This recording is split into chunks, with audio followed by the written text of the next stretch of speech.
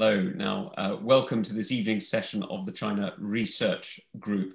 This is an event that I am not hosting, and we are very, very lucky to have Gideon Rachman as our host this evening. Now, I know he doesn't need any real introduction to an audience like this, but he is the Chief Foreign Affairs commentator at the Financial Times. He's also a very astute observer, not just of the world, but particularly of China. And so we're very grateful that he's made time this evening. We're very lucky also to have Dr. Evan Medeiros of the Penner Family Chair in Asia Studies at Georgetown and a former Asia Pacific advisor to President Obama. And we're also lucky to have Jude Blanchet, who's the Freeman Chair in China Studies at CSIS. And I'd just like to say that our selection of guests is so completely fantastic. That one of them, I'm afraid, is not here today because he's already been appointed to the Biden administration. So I hope very much that this session on China and the Biden administration will prove enlightening to all of us. I'm sure it will. Gideon, thank you very much. Over to you. Tom, thanks very much. It's actually a privilege to be able to do this at this incredibly interesting time in US-Chinese relations, the most important relationship really in the world now, and diplomatically. So let's get straight to it. Evan, you did the job, the China job in the Obama White House. You know the people very well who are going to be doing the same jobs for Joe Biden. There's been a big shift, obviously, under President Trump. Do you think that that move towards a more confrontational policy with China will broadly persist? How much continuity is there going to be with what Trump did and how much change? Well, there will be both, Gideon. We've already seen early indications of where the Biden team is going in the testimony of Tony Blinken, Avril Haines, even Janet Yellen. They consistently use the framework of strategic competition, and they focus on a variety of different economic, diplomatic, and national security challenges associated with China. So it's very clear that the strategic competition frame is going to be the frame. The question is what will be the policy expression of strategic competition? And I think that remains an open question. And there are a variety of issues that the team is going to have to make some early decisions on. Questions about, first, communication and dialogue, right? How are they going to talk with the Chinese? Because unlike the Trump team, they don't believe that dialogue and communication is a form of appeasement. So how are they going to build the architecture of communication with China?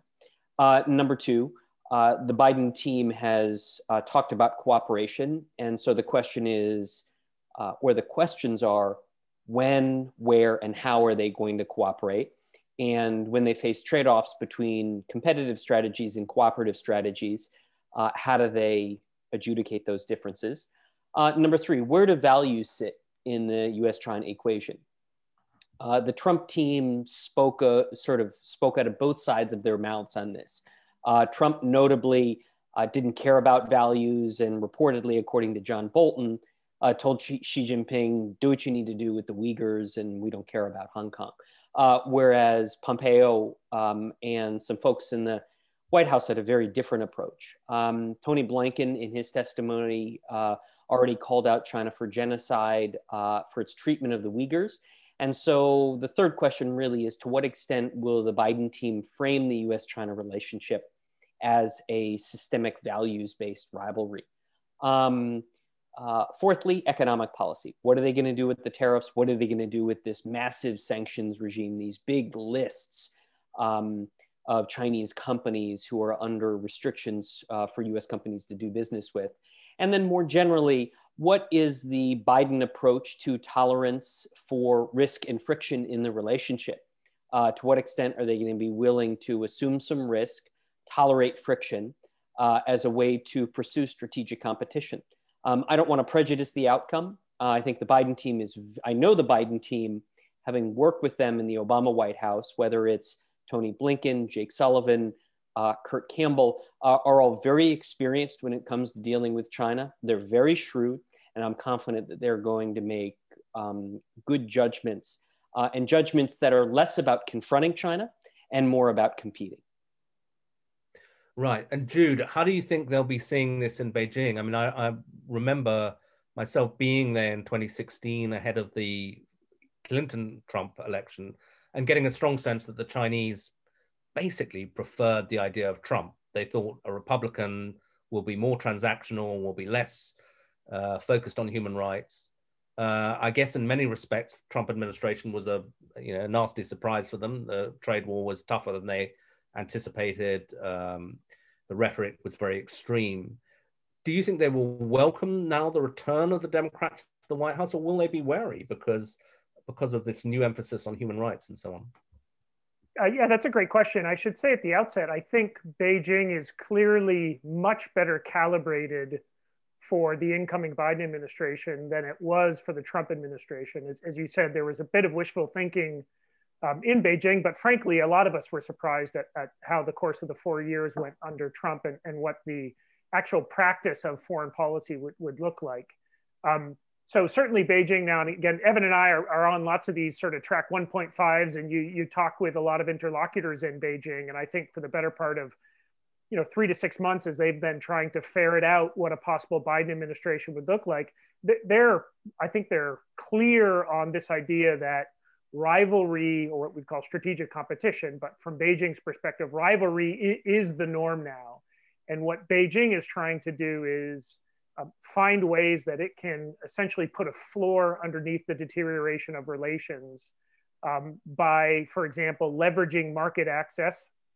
It's obviously done this quite successfully recently with the CAI, but leveraging market access and also holding out the possibility of cooperation on big meaty issues like climate change. But they're under no illusion that the debate in the United States has fundamentally shifted on China. And I should say, China, although it's having this near-term tactical discussion of how it wants to deal with Biden administration, Gideon, if I can quote from your recent column, I think your idea that the disarray of the United States as being China's opportunity, we need to understand that from Beijing's perspective, it is a rising power. The United States is a structurally declining hegemon.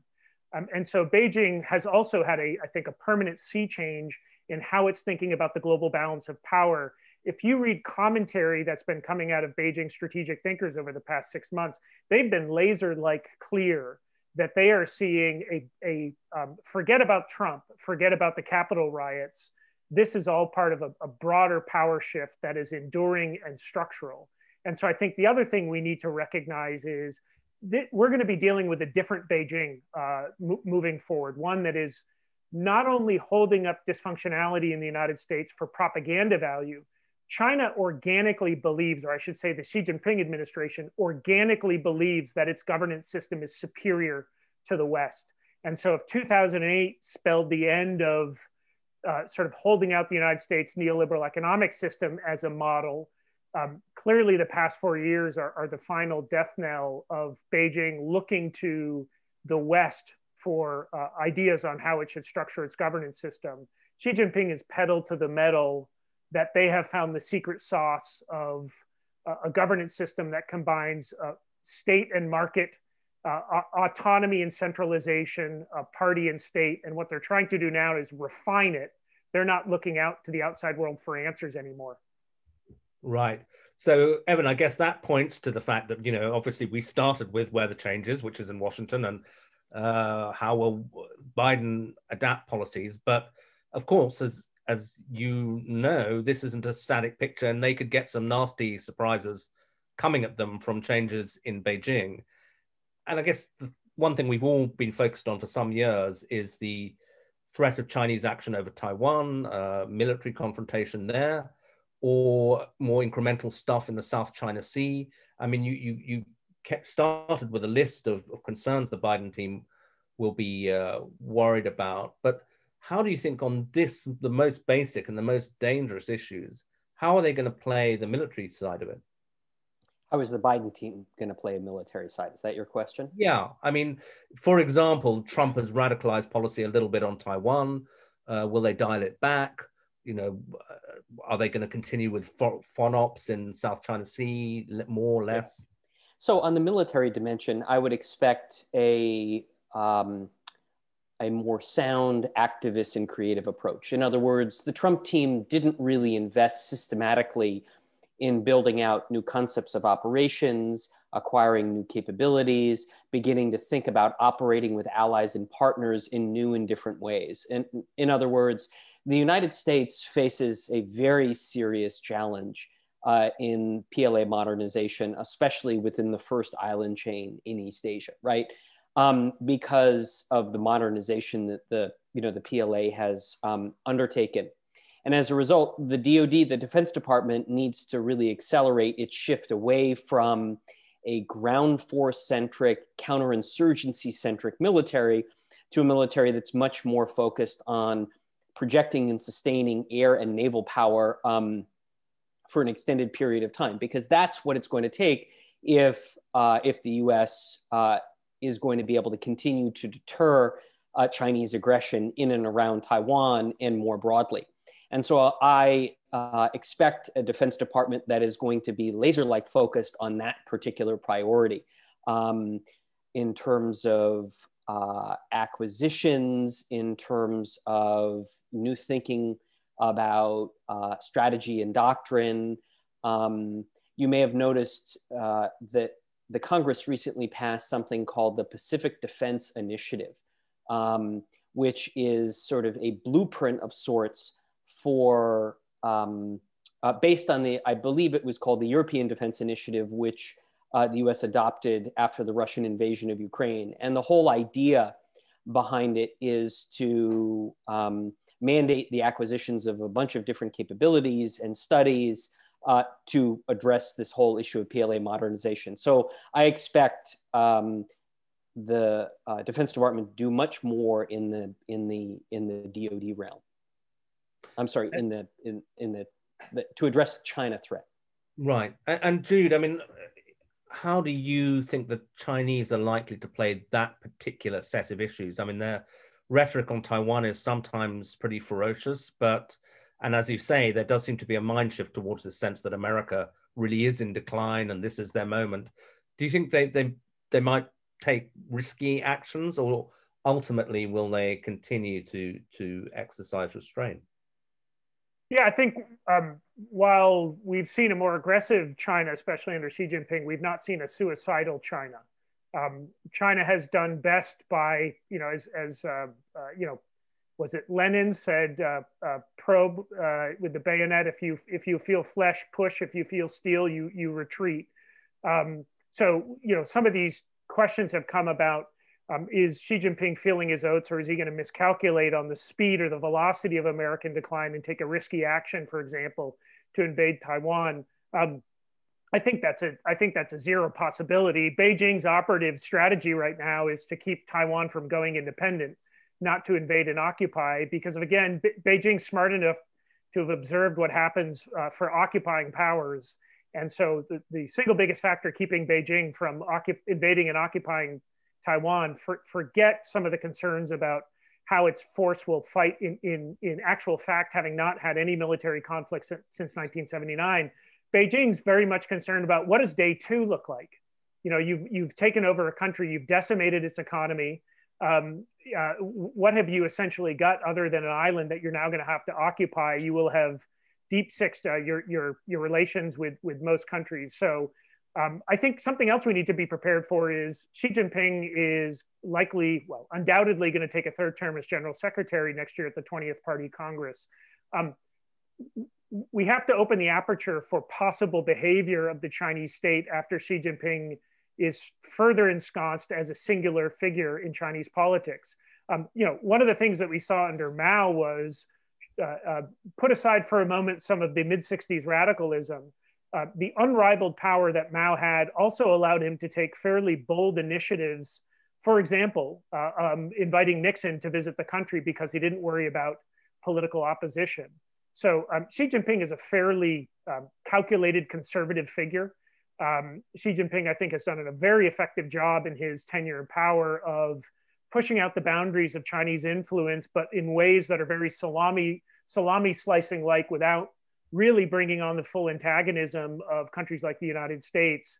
But I see that, moving forward, I actually might expect a more cautious approach from the Xi administration as it attempts to essentially consolidate and hold its gains. It's not looking to pass its influence, into the Atlantic Ocean here. And so I think we have oftentimes too much of a straight linear progression of Chinese aggression and expecting it's going to end up on the moon. But in fact, can I come in here, Jude? Yeah. I want to double tap Jude's point, because Chinese assertions and aggression often go in cycles. And I think we're about to enter a very interesting cycle. Jude and I have talked about this before. There are 3 key dates coming up that create incentives for the Chinese to focus more domestically, and as a result, to avoid external instability. So the first is in July of this year, is the 100th anniversary of the founding of the Chinese Communist Party in 1921, right? Huge political event for Xi Jinping. And as Jude, I'm going to borrow a phrase from Jude, it's sort of the kickoff of Xi Jinping's re-election campaign in terms of its significance. Date number 2, the Winter Olympics in China in February of 2022, right? The Olympics as an international event that China hosts is always a caution-inducing event. In fact, if you look back at 2008 when it hosted the Summer Olympics, the Chinese sort of opened up momentarily to present a more positive image to the world. And then, of course, as Jude pointed out, in the fall of 2022, you have the next Party Congress, in which Xi Jinping is trying to pull off the hat trick of a third term, unlike, basically any Chinese leader in the reform era. Those are 3 very significant domestic challenges. And so I think I could imagine the Chinese thinking like, hey, we don't need to pick fights with anybody more in the region. Now, that doesn't mean that if the Chinese are provoked, that they won't respond confidently and forcefully. But I think you need to look at macro incentives. And as Jude said, Xi Jinping is not reckless, right? He's not Putin. He's very careful, he's very calculating, and he's very attuned to his domestic political and his domestic economic needs. So it's possible that we could be entering into a different cycle, worth consideration. Yeah, just to push back then, for the sake of argument, if he's so calculating and careful, why did they kill Indian troops in the Himalayas? Why have they been bullying Australia, which is quite a connected country, in this flamboyant way? Why have they upped the rhetoric so much in the past year? How do you explain the past year? How does one fit, your relatively reassuring words with the pattern of the last year, and Hong Kong, of course? So to be clear, I'm not meant to be reassuring in the sense that I don't see a challenge from China. My point is simply, we need to understand the nature of the challenge we're dealing with. And I think when you look at China's behavior with India and Australia, they basically calculated the cost is worth the benefit, right? In other words, we can provoke Australia and it's not really going to cost us that much. And I would ask you, what cost exactly has China paid? And, they calculate that cost by looking at, by taking into account domestic politics. So of course, all of us in the West sit here and think, God, how awful Chinese wolf warrior diplomacy is, and they're alienating the rest of the world. But amid all of that, Europe turned around and signed a investment agreement with them after the Chinese rope-a-doped them for 7 years. So if you're China, you're thinking, I actually really haven't paid that much of a cost. And the upside benefit, we believe, is pretty substantial. Jude, what do you think? Yeah, sorry, not that so Evan and I just go in a circle, foot stomping what each other say, but I actually think this is just such a crucial, I think this is a crucial insight. And if I can go further, I think there are 2 countries in the world that don't spend much time thinking about what the outside world thinks about them. That's the United States and China. These are 2 countries where if you look at domestic discussion and debate, it is almost exclusively focused on what's in our best interest, what's happening within our borders, what do we need to secure our own national interest. I 100% agree with Evan's point here that if I'm Xi Jinping and I'm looking, and you can see this inflected in the giddiness of his New Year's address, he's thinking, how am I so lucky that I just got through 2020? I essentially won the year. We started out in January with, frankly, idiots like myself saying that this was going to spell the collapse of the Communist Party because, COVID-19. China's Chernobyl. Remember that one, Gideon? And we'd move through the summer where we're of course talking about China encircled by the United States and this rising tide of, mix my metaphors, united front against it. As Evan said, Wolf Warrior diplomacy. We can read the articles through the summer saying that this is essentially, China baring its fangs and the world was reacting accordingly. Then we get RCEP, then we get CAI, and then we get China coming in at 2+% growth and 6.5% for Q4. And now looking at growing 6% of the year. As Evan said, look at the year Xi Jinping has in front of him. He's got a lot to be buoyant about. 100th anniversary of the party, which is a big middle finger to everyone who's been saying Leninist systems are inherently made of feet of clay. Winter Olympics. And so I think the real lesson here is, what accounts for Chinese aggression? The real lesson is, how come we have not been finding ways to impose costs on Beijing behavior in meaningful ways that get them to rethink their behavior? Xinjiang, Hong Kong, these to them are domestic matters. I think we also need to be able to start segmenting, differentiating, for example, border territorial disputes with India from economic coercion in Australia, from Hong Kong, from Xinjiang. We often put these in one bucket, but all of these have different calculations for Beijing. There are some of these where we are going to be able to impose meaningful costs. For example, Australia, and we can think of ways in which we can say to Beijing, this is what there's discussions about. Do we have a new economic NATO, for example? There are others like Xinjiang where we found that the driving, motivating force behind that is so visceral and deep within Chinese fears about political instability. We need to be prepared that is going to be just an infinitely harder challenge to impose meaningful costs on. But to me, the big takeaway is, we don't understand enough about where the pressure points are in Beijing's internal logic to be able to impose costs. Evan just did a great job of showing why, if you actually understand domestic politics in China, there's an 18-month window now where if we were smart, we'd be thinking about how do we leverage those domestic concerns that Xi Jinping has over 100th anniversary of the party, the Olympics, and his 20th Party Congress. How do we salami slice against China, leveraging those domestic instabilities? Right. Do we now, I think the question is, can the US and its allies start assuming risk on issues that the Chinese don't like us pushing the envelope on, knowing that they're really not going to react that harshly? Sorry, Gideon. Okay, Evan, last question for you before I let far more important people than me ask questions to various MPs and so on. But you mentioned the kind of dismay or implied the dismay in Washington that the EU signed this investment deal with China. So as you talk about applying pressure to China or looking for their pressure points, what role for allies? Will the Biden team now try to bring the EU on board, or may they indeed look now to London or to other places, Delhi probably, as perhaps more reliable partners in trying to frame a global response to China? Right. So to me, Gideon, this is probably the single most important question in facing America's China policy, right? How do you operationalize this notion of collective action? And it's very simple to cite it.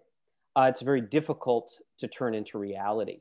And the logic of it is simply that when you have a collective voice, you have the opportunity to name and shame China, sort of demonstrating to China that they are out of step with an international consensus, right? So it's using at first, sort of at the first level, international opprobrium. Historically, that has had some effect on China. I think it's declining, but there is that.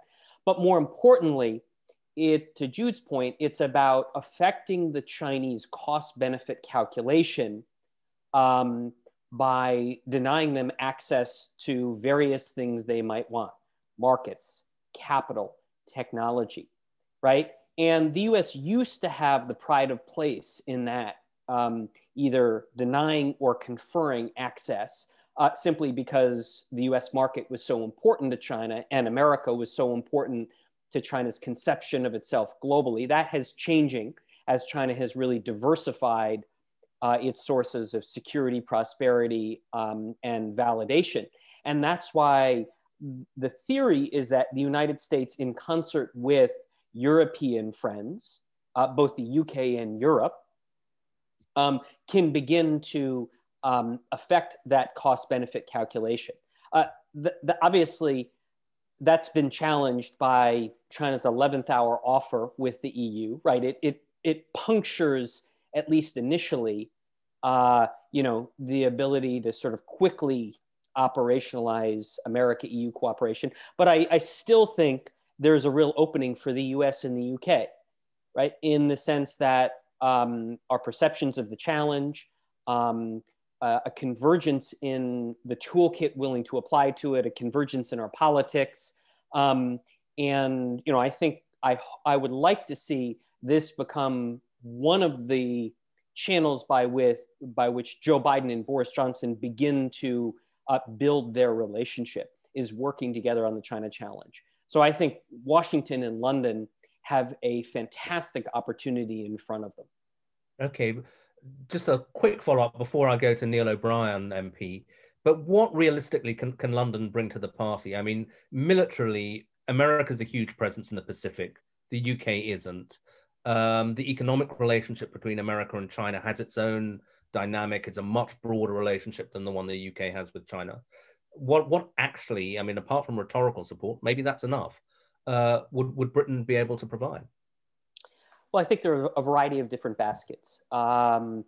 Diplomatically coordinating our approaches on major challenges like Hong Kong and Xinjiang, which we're already doing. I think we're witnessing right now the emergence of a very interesting Anglosphere: America, Britain, Canada, and Australia, coordinating visa policies, creating opportunities for those in Hong Kong that want to come to the United States, UK, or including studying. As the Biden administration looks to rebuild America's profile in international institutions like the UN Human Rights Commission, et cetera, I think there's a lot of space for US-UK cooperation on technology policy and making sure that our economies retain our leads in critical technology. So coordinating on export control technologies, I think that's another important area. Militarily, obviously the United States, because of the nature of its substantial interests as well as its capabilities, will always be the dominant security actor among the Anglosphere. But I think consistent demonstrations of support by London that, like that carrier operation in the South China Sea, it may be symbolic, but those sorts of symbols matter, especially when, Britain remains a member of unique agreements like the Five Power Agreement, operating air power off the Malaysian Peninsula.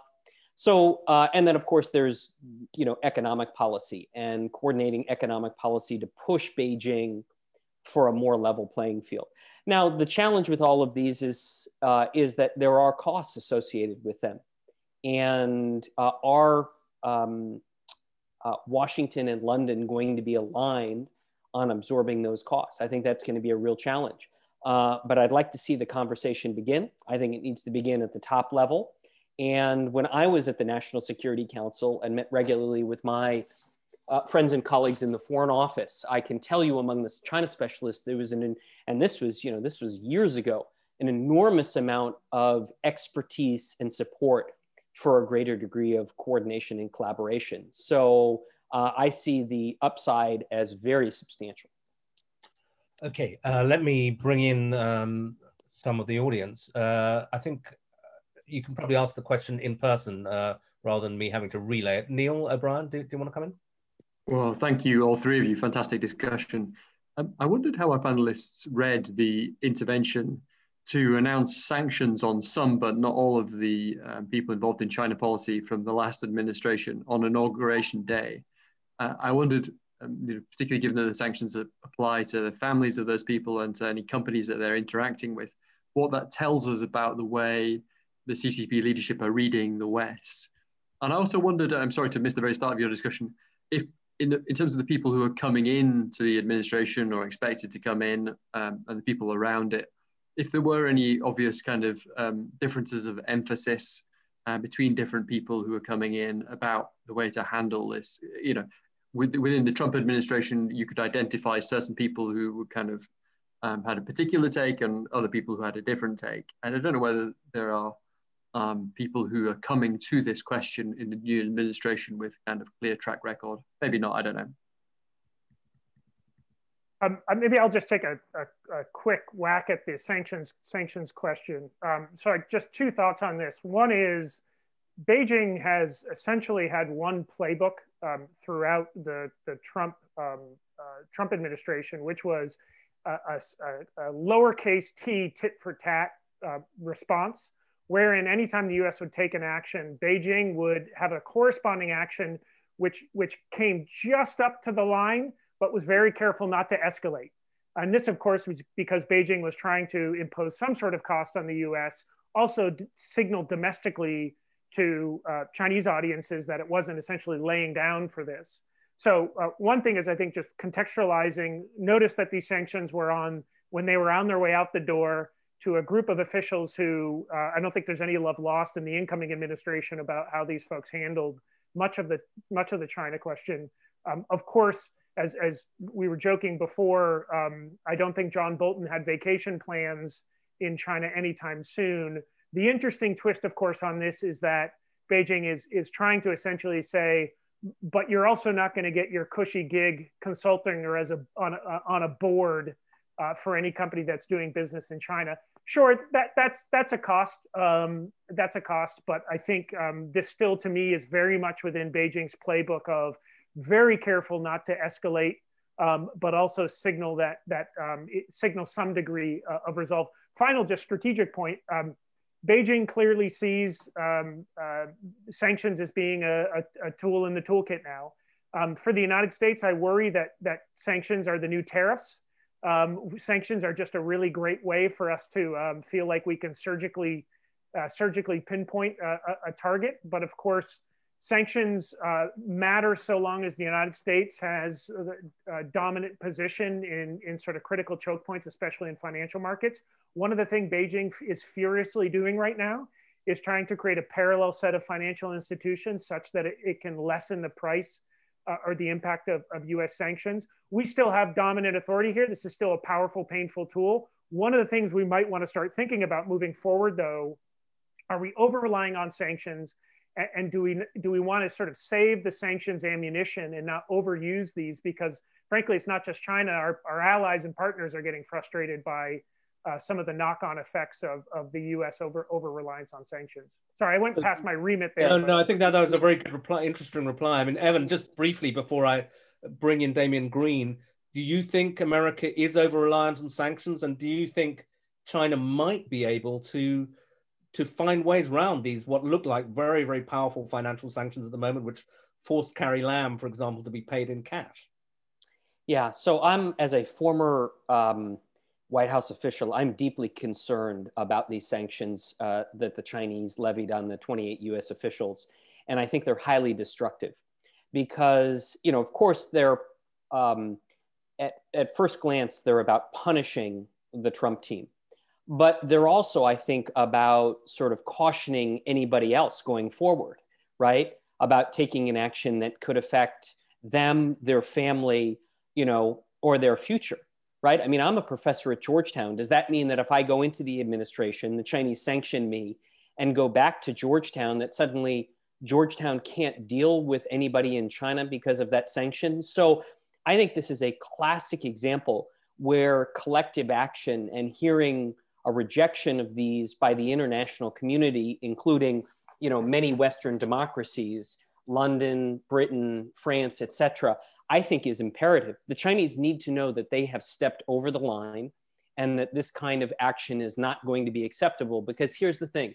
They start with the United States, and guess who's next? Yeah. Damian Green, MP. Good. Okay. Thanks very much, both. A sort of American question, if you like, is do you think the Biden administration will want to set up new institutions of democracies to sort of encircle China? So not just the traditional NATO allies, but also Japan, Australia, maybe Taiwan, so on. So that it's bigger than the traditional West, if you like. Do you think they'll set any value for that? And as it were, on the Chinese side, clearly their economic imperialism over the past decade has been tremendously successful. And we've talked about the fact that the EU is still willing to sign investment deals with them despite everything that's happened over the past 18 months. And yet there is now some feeling, particularly in poorer countries, that the Belt and Road Initiative just means long-term debt bondage. Does the Chinese administration recognize any problems with the model of how they have imposed themselves successfully around the world economically over the past decade? Jude, do you want I'll take the... Oh, sorry, either of you. Why don't I take the first one and I'll let you take the second one. So on democracy coalitions, Damien, I think you're absolutely right. That the Biden administration is going to lean into working more with democratic friends. And that's not just in Europe, it includes in Asia. So President Biden has talked about convening a conference on democracies globally. And a big component of that is working more with the big democracies in Asia, India, Japan, South Korea, Australia, and even Indonesia. But I think it's important to keep in mind, this is not about containing China. I don't think that containing China is either feasible or desirable. But that doesn't mean that this is not about shaping the environment in which China makes decisions, right? And for example, shutting off avenues that the Chinese would use to sort of promote their ideas about economic governance or political governance as we enter into a period that Jude rightly pointed out, in which the Chinese are feeling pretty confident about their decisions, both their hybrid model of state and market, but more importantly, their approach to political governance, a one-party system that's all about using the party to increase administrative efficiency as a way to give people sort of a better life. And I think that they feel that they scored some big successes in 2020. And that's reflected in how positive, I think, middle-class Chinese are feeling about how their government dealt with COVID. And in that kind of environment, I think it makes sense for America to work with democracies in order to sort of short circuit some of these initiatives to promote new and different ideas about economic and political governance. Jude, on Belt and Road? Yeah, but if I can throw in two sentences following up on what Evan just said, and this is where I would recommend we take a page from Beijing. The discussion in Beijing is not around how do we deal with the America challenge. The discussion in Beijing at a deeper level is about how do we implement our longer term strategic ambitions and our grand strategy, which is about very much the world that China hopes to shape and the role that China want to play in it. I think we should take a page out of it. I think Evan was saying as much. We should be investing in ad hoc and more structural coalitions of democracies, not with the explicit purpose of dealing with China, but to actually just strengthen democratic institutions and a free and open global order, of which dealing with China is a subset of that. But too much of the discussion, I feel, is about dealing with the China issue. I think we need to do, as Xi Jinping does, have a vision and a grand strategy, of which China is a critical component. Maybe it's semantic that, but so much of what we're talking about is everything steered towards the China challenge. And I feel like that's that perverts what should just be a focus on what is the world that democracies want to live in and how do we help shape that. I probably used most of my answer time on that, so I will just say quickly on the ability of self-reflectiveness within China's system here. I'd say the picture is mixed. Certainly Beijing is recalibrating the Belt and Road Initiative. I don't think or I should say its broader state capitalist model, of which Belt and Road is an important component. I don't think, however, it's because it is getting feedback from recipient nations about debtor problems. The single biggest driving restructuring factor in Belt and Road is return on investment. And basically Beijing, despite growing at likely to be 6%, there has been another paradigm shift in Beijing's external outbound FDI framework. And that is Beijing is in a resource scarce mindset now. I think certainly since the global financial crisis, but really the Xi Jinping era has brought along with it a recognition that the times when Beijing had infinite amounts of capital and FX to be splashing around the world are gone. And so what you have seen, especially since 2015, 2016, with the domestic equity market meltdown, is Beijing has now been retooling, rethinking about how it wants to be using capital. It wants to be channeling more of it inward into innovation ecosystems. And whether this is going after or sort of pulling in the leash on, Wanda, HNA, Anbang, and basically saying you're not going to be buying bowling alleys in Poughkeepsie, New York anymore, or on the BRI, recognizing that these investments come with risk. And if we're not getting return, it's not a very good bargain to essentially have a nation indebted with us if we haven't calculated what the ROI on is. So I think there is a retooling going on, but it's not because Beijing is worried about hurting the feelings of recipient nations. Great, thanks. So next in the queue, we only have 15 minutes left, I should say, and we've got quite a long queue, but is Nick Timothy, who used to be Theresa May's consigliere and has now crossed over to the dark side and joined me as a journalist and a newspaper columnist. Nick. Comment writer, please, Gideon. Yeah. I think in the West, we spend a lot of time worrying about sort of relative decline in our own weaknesses. But I wondered what the two of you thought about China's own weaknesses and where the pressure points are. They obviously need a quite high economic growth every year. They will face their own sort of regional pressures and potential overextensions around the world. So I wanted to hear a little bit about that. Yeah, that's a great question. Just as a framework thought, one of the things we need to really start investing in is looking at the CCP, looking at both sides of the ledger. I think a much more calibrated understanding of the sources of resiliency within the system, which have continuously frustrated, 15 of the last 0 collapses of the political system that we have called over the past 4 decades. But I agree, there are a new set of, I think, fragilities or weaknesses entering into China's system right now. One of the most obvious sort of pressure points we have is almost every challenge, domestic challenge that China confronts right now, or that the Xi administration is looking at, Xi Jinping sees technology as the answer to getting out of that trap. I don't care what it is you're talking about, urbanization, demographics, productivity. Xi Jinping is the ultimate techno-optimist. They see this for geostrategic reasons. They see this for domestic reasons. But as Beijing's experience trying to create the C919 through COMAC indicates, China is very much dependent on access to outside capital, talent, technology. And most of the good stuff is being created in advanced economies, which happen to be democratic and market-based. This is one where we hold this extraordinary amount of leverage. And is one of the reasons that the Xi administration is racing towards a kind of a delusional fantasy of self-sufficiency.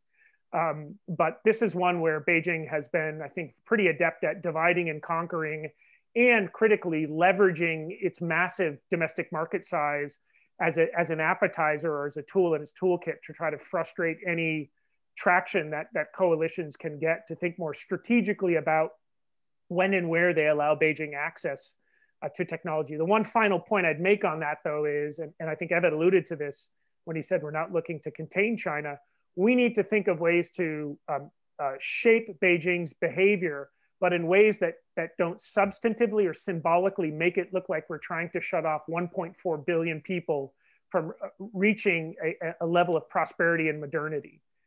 Beijing has tried to link those two and essentially say China and the Communist Party are inseparable. Anything you do to the CCP, you're doing to the Chinese people.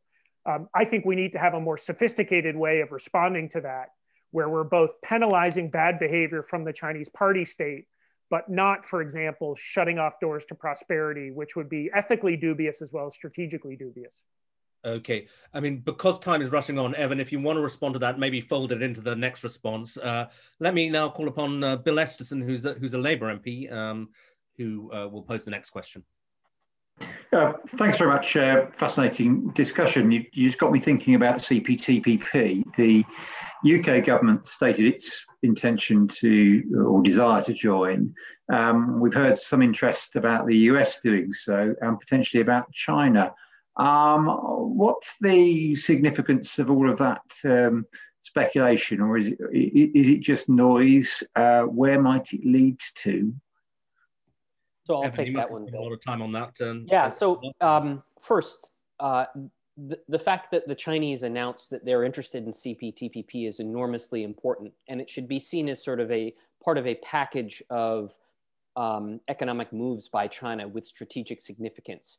Joining RCEP, announcing that they're interested in joining CPTPP in the future, and then signing the investment agreement with the EU. Right? It's all about reducing its exposure and vulnerability to the United States and showing that it has lots of alternative options. And in particular, the combination of RCEP and CPTPP only puts the Chinese economy more at the center and increases the strategic alignment of economies, leaders, and consumers in Asia with China. And so that's why I think Britain joining the CPTPP is an incredibly important move. I hope you move in that direction, because the key thing about CPTPP is it's not just about bringing down tariffs for exports, as important as that is. CPTPP has a variety of rules or disciplines related to things like state-owned enterprises, related to things like government procurement, that are all about raising the standards for accountability and transparency, and ultimately how market economies should operate. And so by Britain joining, what that does is it expands the world of CPTPP. And for the Chinese to make it into CPTPP would be hard. They would have to adopt and implement a variety of pretty significant reforms that would move them away from some of the most distortive economic practices that they engage in right now. So, to me, Boris Johnson's move towards CPTPP, his effort to grow economic links with, India, are really smart strategic moves to suggest to China that Britain has alternatives, and that, Chinese coercion against, Britain just pushes Britain into new and interesting directions, full stop. I suppose there's no chance that the US itself will join CPTPP. I mean, having helped to design it. That's off the table. Too early to tell. I mean, politically, it's hard and difficult. Let's see how the Biden administration unfolds. Okay. Now, Jonathan Ganguly, MP.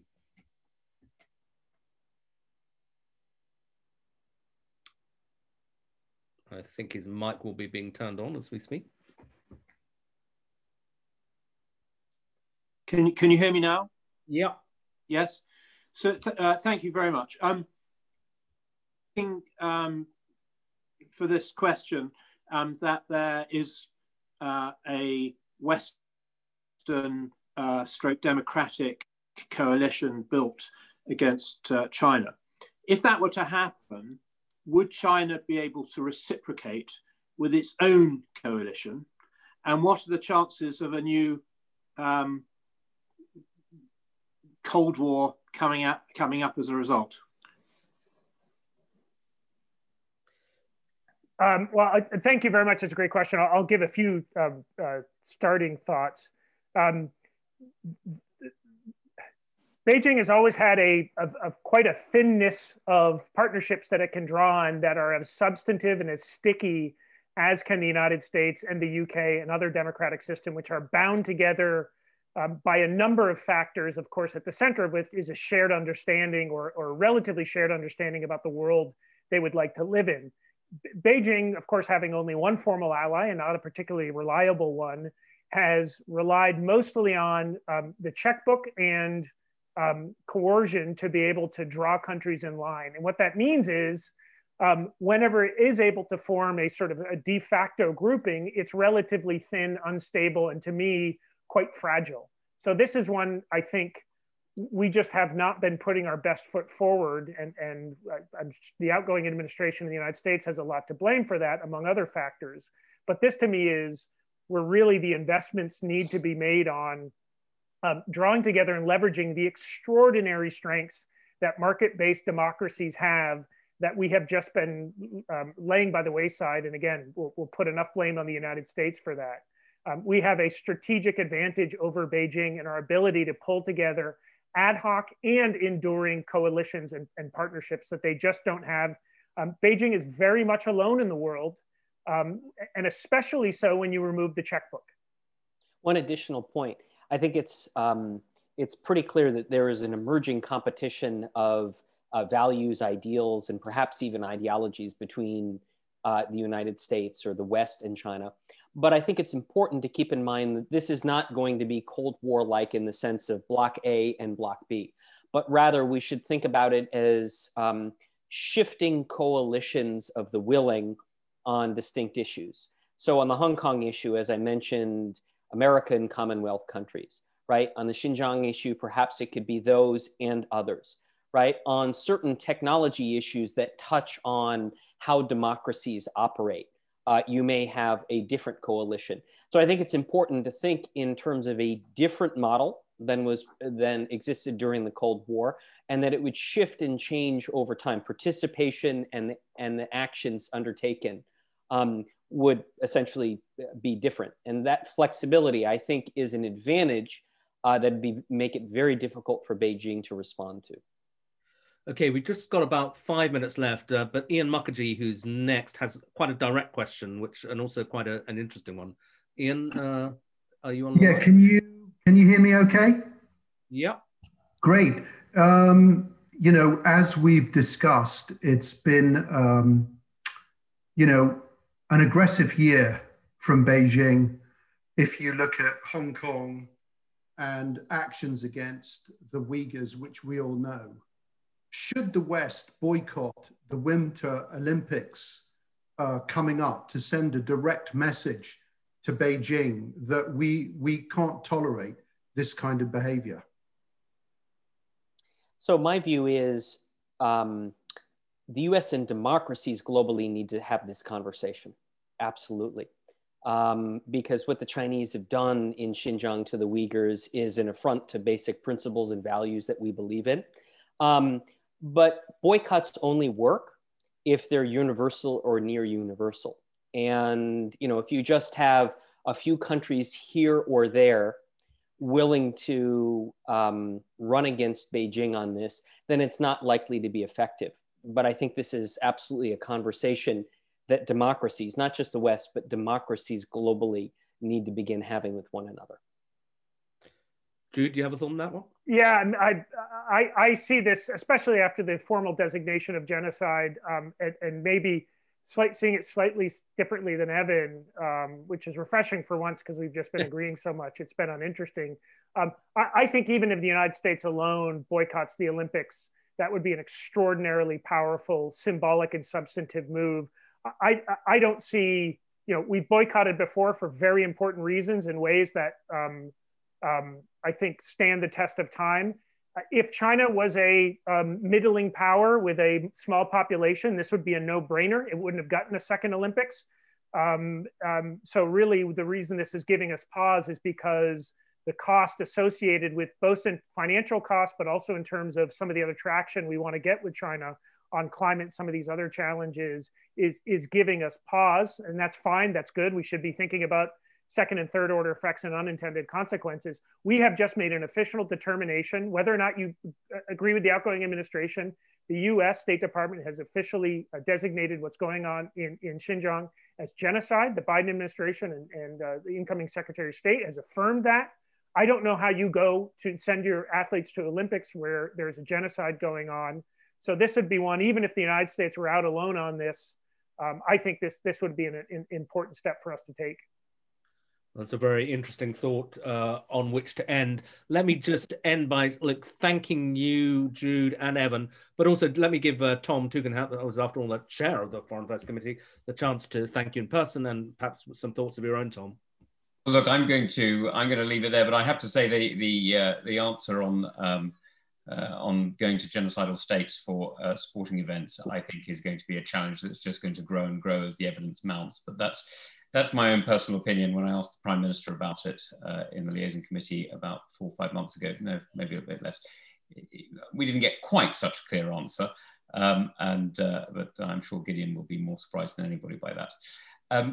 May I just say thank you enormously to Gideon for hosting this. I think the level of questioning has been fantastic, and we've seen that in the responses we've got. I don't know whether you guys will get the call from the new administration, but wherever you continue working, we do very much hope that you will keep in touch with us at the China Research Group here in the UK, and that we'll be able to call on you again. This is only going to grow as an issue. And so to everybody who's interested, please do sign up to our newsletter. I think Bill Bishop is on, and so I must pay huge homage to the man from whom we drew such inspiration, and his Sinocism newsletter is absolutely brilliant. You should sign up for that too. But please do, thanks Bill, but you should definitely come to more events. They are all public, they are all free, and they are all online. So to Gideon, to Jude, to Evan, thank you very much indeed. Good night. Thank you.